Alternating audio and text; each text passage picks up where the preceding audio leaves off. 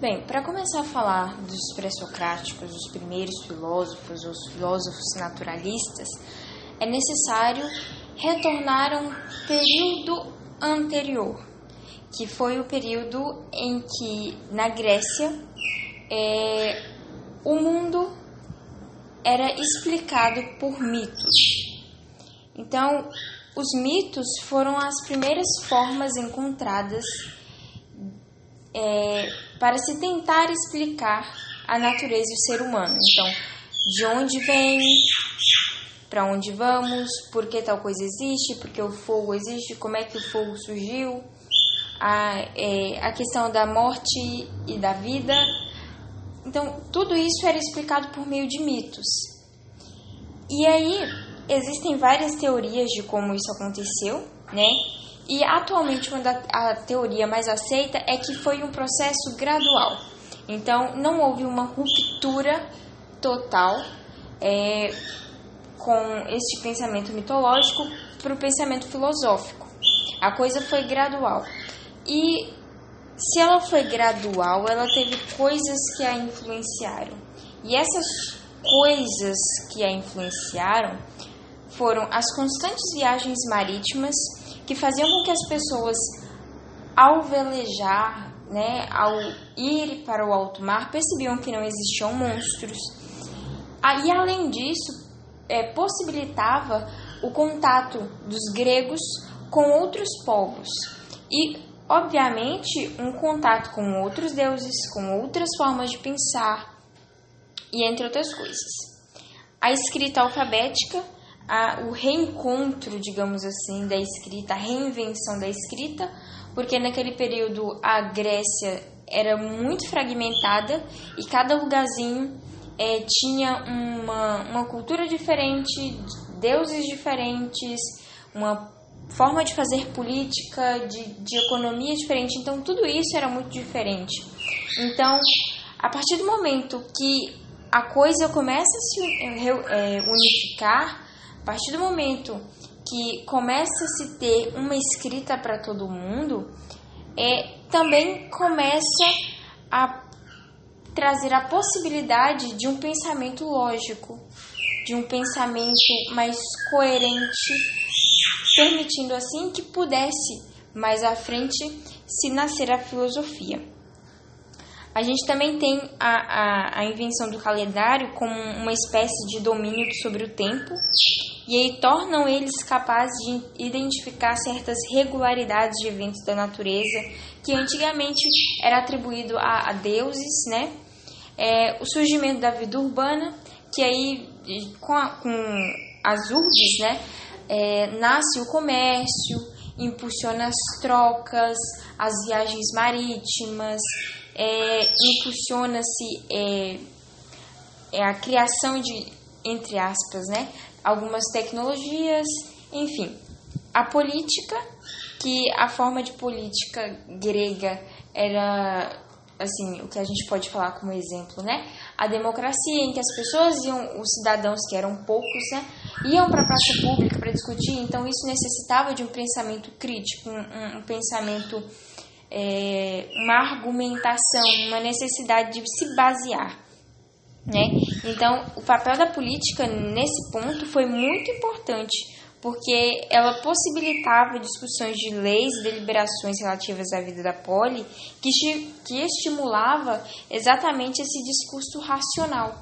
Então, todas essas coisas citadas aqui, de alguma forma, permitiram que nascesse aos poucos a lógica, um pensamento um pouco mais racional, permitiram que nascesse uma descrença nos deuses, permitiram que houvesse uma necessidade de argumentação, de se basear em algo, né? E aí a gente começa, e aí a partir disso vai começar a nascer os primeiros filósofos, que são chamados, muito conhecidos como filósofos da natureza, ou fisiólogos, ou filósofos pré-socráticos. Ou seja, são filósofos que antecederam Sócrates, né? E aí, O que esses pré-socráticos eles buscavam? Eles queriam, o objetivo deles era explicar o mundo e a realidade por meio da razão. E aí, para eles, né, a natureza poderia ser compreendida unicamente pela razão humana, tá? E aí, o que acontece? Existem alguns nomezinhos e alguns termozinhos desse período que é importante a gente saber. E aí, o primeiro termo que eu gostaria de citar é o physis, a physis, que na verdade é como eles chamavam a natureza. Então, a natureza é chamada pelos pré-socráticos de physis. E aí, a partir do momento que surge os pré-socráticos, a gente entra no período cosmológico. A gente começa a viver a partir da cosmologia. O que é isso? É uma tentativa de se explicar as coisas por meio de uma sistematização, de uma racionalização do universo. Antes do período dos pré-socráticos, vivia-se no período da cosmogonia, que era o período em que existiam narrativas ou doutrinas sobre a origem do mundo ou do universo. Só que essa narrativa, ela é, como eu posso dizer, digamos, essencialmente baseada na fé e não na razão, que era o período do mito. A cosmologia, ela já vai estar baseada no logos, que é um outro termo muito importante, que é um discurso racional, essencialmente sustentado pelas razões dadas àquilo que se conhece ou que se quer conhecer. Então, é preciso a gente saber diferenciar, porque isso pode cair em questão e a gente precisa saber o que significa. O que é cosmogonia, cosmologia, qual é a diferença entre os dois? Então, cosmogonia é a narrativa ou doutrina sobre a origem do mundo ou do universo, e ela é muito mais baseada em fé do que em razão. Mas a gente já pode observar que já é o início de razão, porque já se procura a origem das coisas, já se procura querer um desejo do saber do ser humano. A cosmologia, ela é uma tentativa de compreender e de explicar o universo por meio da razão e da sistematização. Então, é algo muito mais essencialmente racional, baseada no logos. E aí, esses pré-socráticos vão buscar exatamente isso, né? O logos, uma explicação racional, uma argumentação sistemática, sujeita à crítica, sujeita à discussão, para tentar entender de como surgiu as coisas, do que as coisas são formadas. E aí eles vão olhar para a physis, ou seja, para a natureza, e vão imaginar que essa physis tem um princípio gerador, que essa physis possui um princípio, algo primordial que vai fazer com que as coisas existem, que vai formar as coisas. Esse princípio gerador, né, é chamado de arqué. E aí, nós teremos 3 escolas principais, que é a escola jônica, a escola italiana e a escola pluralista. E aí a gente vai analisar cada pensador a partir da escola. Então, a gente vai começar pela escola jônica. E um dos principais e talvez um dos primeiros filósofos pré-socráticos é o de Tales. Ele é da escola jônica e ele afirmava que a arqué, ou seja, o princípio gerador, o princípio que constituía todas as coisas, que constituía a physis, era a água ou o úmido. E porque ele percebia que, de alguma forma, a água estava presente em tudo e que a água possuía vários estados físicos, então ela estava presente em tudo, de alguma forma, seja na água mesmo propriamente dita, no estado líquido, seja na umidade. Então, de alguma forma, todos os seres vivos ele observou que dependia da água, né? A gente também, nessa escola jônica, vai ter um outro pensador, que é chamado de Anaximandro. Para ele, o princípio gerador, a causa geradora do universo, que constituía a physis, era o apeiron. Então, o arquê era o apeiron, que era o ilimitado, o indefinido e o indeterminado. Aquilo que, não sendo nada material, nenhum elemento da natureza e nenhuma qualidade da physis, dava origem a todas as coisas. Então, para ele, o apeiron se consistia em algo totalmente abstrato, não podendo ser possível ser conhecido em termos de existência sensível, ou seja, pelos sentidos, mas somente pelo pensamento, ou seja, somente pela razão, é que se podia compreender, digamos assim, o apeiron, que era sua arqué. Outro nome de outro pensador é o Anaxímenes. Para ele, a arqué, o princípio gerador de todas as coisas, era pneuma, ou o ar. E aí, segundo ele, o apeiron de Anaximandro se aproximava do caos. E esse é um momento que a gente vai precisar fazer outra diferenciação de termos: o caos e o cosmo.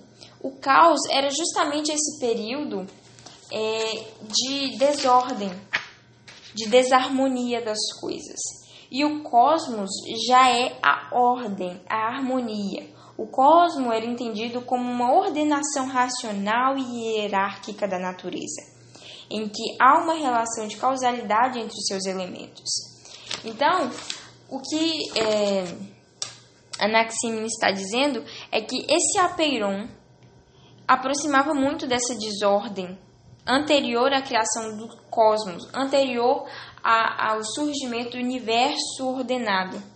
E para ele, esse ilimitado, esse eterno, não poderia ser indeterminado, já que a razão não poderia pensar aquilo que não tivesse determinação. Então, para ele, isso era muito, assim, difícil de conceber, né? Isso se aproximava muito do caos. E para eles que querem buscar justamente uma sistematização, uma racionalidade, uma racionalização do universo, era um pouco contraditório, era um pouco estranho, digamos assim. E aí, uma coisa curiosa dele é que o ar, ele está em todos os lugares e ele não é, a gente não vê, ele não é material como a água, como disse Tales, mas ele também não é o indeterminado, o apeiron. A gente não consegue ver porque ele não é totalmente material como a água, mas ele também não é tão abstrato porque a gente consegue senti-lo. Então, talvez ele tenha pensado em escolher algo que esteja no meio termo aí. A gente, ainda nessa escola, na escola jônica, a gente tem Heráclito. E aí eu quero que vocês prestem bastante atenção nesse nome, porque ele é um dos principais filósofos desse período, né? Ele era um dos defensores do mobilismo. Então ele afirmava que tudo está em movimento e em constante mudança. Ele que vai, digamos assim, dizer a frase: não podemos banhar-nos 2 vezes no mesmo rio, porque o rio não é mais o mesmo e nem o homem que se banha nele, né? E aí é exatamente que ele acreditava que o mundo estava em constante mudança, em um constante devir. E aí ele que desenvolveu o conceito do logos como princípio unificador da realidade e elemento básico da racionalidade dos cosmos. E aí esse logos representaria uma unidade dentro dessa pluralidade do universo, ainda que a realidade estivesse em constante fluxo, ou seja, em constante movimento. E essa unidade seria a unidade dos opostos. Exatamente essa unidade em meio à mudança poderia ser compreendida exatamente como a unidade dos opostos. tipo dia e noite, frio e quente, vida e morte. Seriam opostos que se complementariam. Para Heráclito, o fogo era sua arqué, porque ele representava justamente esse dinamismo da realidade, pois ele tudo transforma, ou seja, o fogo transforma tudo. Então ele acreditava que como a realidade estava em constante movimento, o fogo representaria exatamente isso. E, segundo ele, a realidade só poderia ser compreendida por meio dos sentidos. O que se percebia dos seres é apenas sua aparência em constante mudança. Então, a razão das últimas coisas, o logos, só poderia ser encontrado pelo pensamento. Contudo, entretanto e todavia, a razão das últimas coisas, o logos, só poderia ser encontrado pelo pensamento. As coisas são percebidas pelos sentidos, mas o logos somente pelo pensamento. E aí a gente vai entrar agora na escola italiana, ou eleeta. E um dos primeiros nomes que a gente tem é o nome de Pitágoras. E, na verdade, os pensadores pitagóricos, eles acreditavam que a arqué, o princípio gerador de todas as coisas, era os números, as proporções harmoniosas. Exatamente isso é que formava a physis, a natureza. Outros nomes que a gente tem e que a gente agora precisa prestar muita atenção também é o Parmênides, porque ele faz, a teoria dele, digamos assim, faz uma oposição muito forte à do Heráclito. Eles são praticamente opostos. Enquanto Heráclito acredita que tudo está em constante movimento, Parmênides justamente diz o contrário, que as coisas não mudam, elas estão paradas. Porque, na verdade, ele busca o conhecimento do ser em sua realidade mesma, ou seja, o conhecimento da essência última dos seres. Inclusive, ele foi o fundador da ontologia, né? Que é justamente essa busca pelo conhecimento da essência dos seres. Ele foi muito influenciado por Sócrates, Platão e Aristóteles, né? E ele é concedida a Parmênides a prerrogativa do filósofo do ser, né? Ou seja, a realidade última das coisas em seu sentido mais abstrato e fundamental, inaugurando assim a metafísica. E aí ele vai dizer que não acreditava no movimento. Ele era o defensor, né, da concepção monista dos seres, ou seja, que as coisas não se movem. E aí ele vai introduzir a filosofia a diferença entre essência e aparência. Para ele, a essência é aquilo que é imutável e a aparência é aquilo que muda. O que contraria o mobilismo de Heráclito, né? Que ele afirmava que o ser humano poderia seguir duas vias de conhecimento. Para Parmênides, existiam duas vias, a via da opinião e a via da verdade. E aqui a gente vai precisar mais uma vez conceituar um termozinho. Segundo ele, a via da opinião constitui o caminho da doxa, que significa justamente opinião. Então, a via da doxa é a via da opinião, que é baseada exatamente na via da experiência sensorial. Então, você, na verdade, se refere às opiniões sobre os aspectos mutáveis e passageiros das coisas, consistindo em um conhecimento instável e, por isso, distante do conhecimento verdadeiro. Segundo ele, também existe a via da verdade, que constitui o caminho da aletheia, que significa justamente verdade, sendo a via da atividade intelectiva, que é a busca e a tentativa de se conhecer a verdade imóvel, imutável, indivisível, única, sem princípio nem fim e eterna. E essa via é considerada o único caminho de acesso à verdade do ser, já que nela o indivíduo, com o uso da razão, se afasta da opinião imprecisa e imutável formada pelas impressões sensíveis. E aí ele vai afirmar que o ser é e o não ser não é. E aí tem a frasezinha dele. Necessário é o dizer e o pensar que o ente é, pois é ser, e nada não é.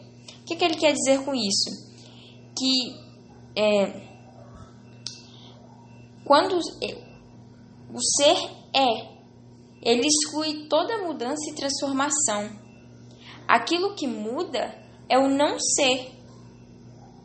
E ele não existe. Porque uma vez que aquilo está em constante mudança, no momento que ele deixa de ser, porque ele está em mudança, não sendo, portanto, absolutamente nada. Então, justamente o que ele está falando aqui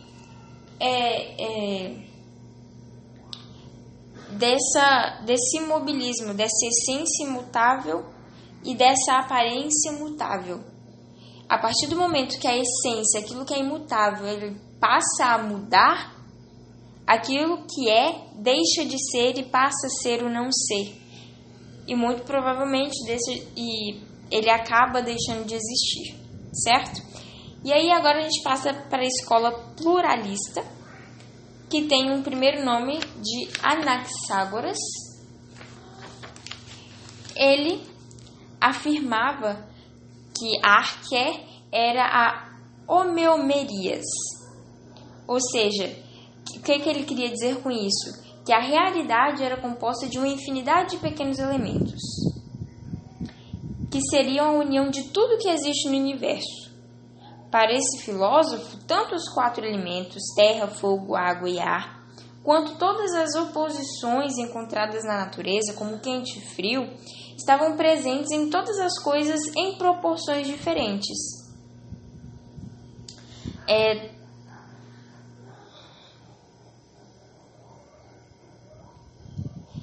E ele também considerava que havia essa relação de mobilidade, que ele chamava de espírito ou nous, entre as coisas, de modo que as homeomerias que faziam parte de um corpo, a partir da morte daquele ser, passava a fazer parte de uma outra coisa, né? E dessa forma ele afirmava, digamos assim, essa relação de mobilidade. Um outro nome que a gente tem é o Demócrito, que a gente também conhece da química, porque ele que afirmou que todas as coisas eram constituídas de átomos, ou seja, de uma partícula não divisível, pequena, infinitas, que compõem tudo que é material. Ou seja, ele dá um primeiro passo ali da química, né? Então, a palavra átomo significa justamente não divisível. E ela se refere na filosofia à menor parte das coisas, que não pode dividir em outras partes, partículas infinitas e invisíveis que compõem os materiais, dando origem aos fenômenos. Um outro nome é o Empédocles. Ele afirmava que para ele, a arqué eram os 4 elementos da natureza, então fogo, ar, terra e água, juntamente com a amizade ou amor e a discórdia ou ódio. E justamente a amizade fazia unir as coisas e a discórdia justamente afastar. Então o que ele dizia era que os elementos se combinavam de formas diferentes de acordo com, em diferentes proporções, de acordo exatamente com o ódio ou com o amor. Aquilo que, digamos, se odiava, buscava a diferença, e aquilo que, digamos, se amava, agrupava em semelhança entre esses elementos. Então, aqui, esse é o nome do último pensador. Mas o mais importante que a gente precisa guardar fazendo um resuminho, o mais importante que a gente precisa saber os primeiros filósofos inauguram a cosmologia, uma tentativa de explicação racional e sistemática do universo, e eles vão tentar explicar como funciona esse universo a partir de uma observação do mundo físico e da natureza, ou seja, da physis. E aí, a partir dessa observação da physis, eles vão buscar um princípio gerador, que é a arqué, por meio do logos, que é do pensamento racional, para tentar explicar como tudo acontece, como tudo é formado, como tudo é constituído, né? E aí a gente vai ter cada um nomezinho aí. Tales de Mileto, que é da escola jônica, vai afirmar que tudo é água, e então sua arqué é água ou úmido. Teremos Anaximandro afirmando que a sua arqué, o princípio gerador, é o apeiron, que é o ilimitado, o indefinido. Temos Anaxímenes, que afirmava que tudo era constituído de ar ou pneuma. E tínhamos Heráclito, que afirmava que a arqué era o fogo, porque tudo estava em constante transformação e movimento. A gente já entra na escola italiana, o Eleeta, com Pitágoras, que afirmava que tudo era constituído por números ou de proporções harmônicas. A gente tem Parmênides também, que dizia que, na verdade, as coisas não estão em constante movimento.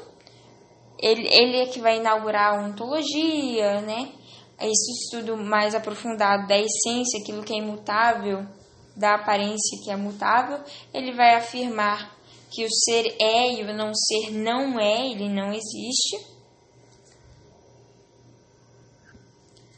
Assim a gente já entra na escola pluralista, com o nome de Anaxágoras, que afirmava que tudo era constituído de homeomerias, que eram infinidade de pequenos elementos, né?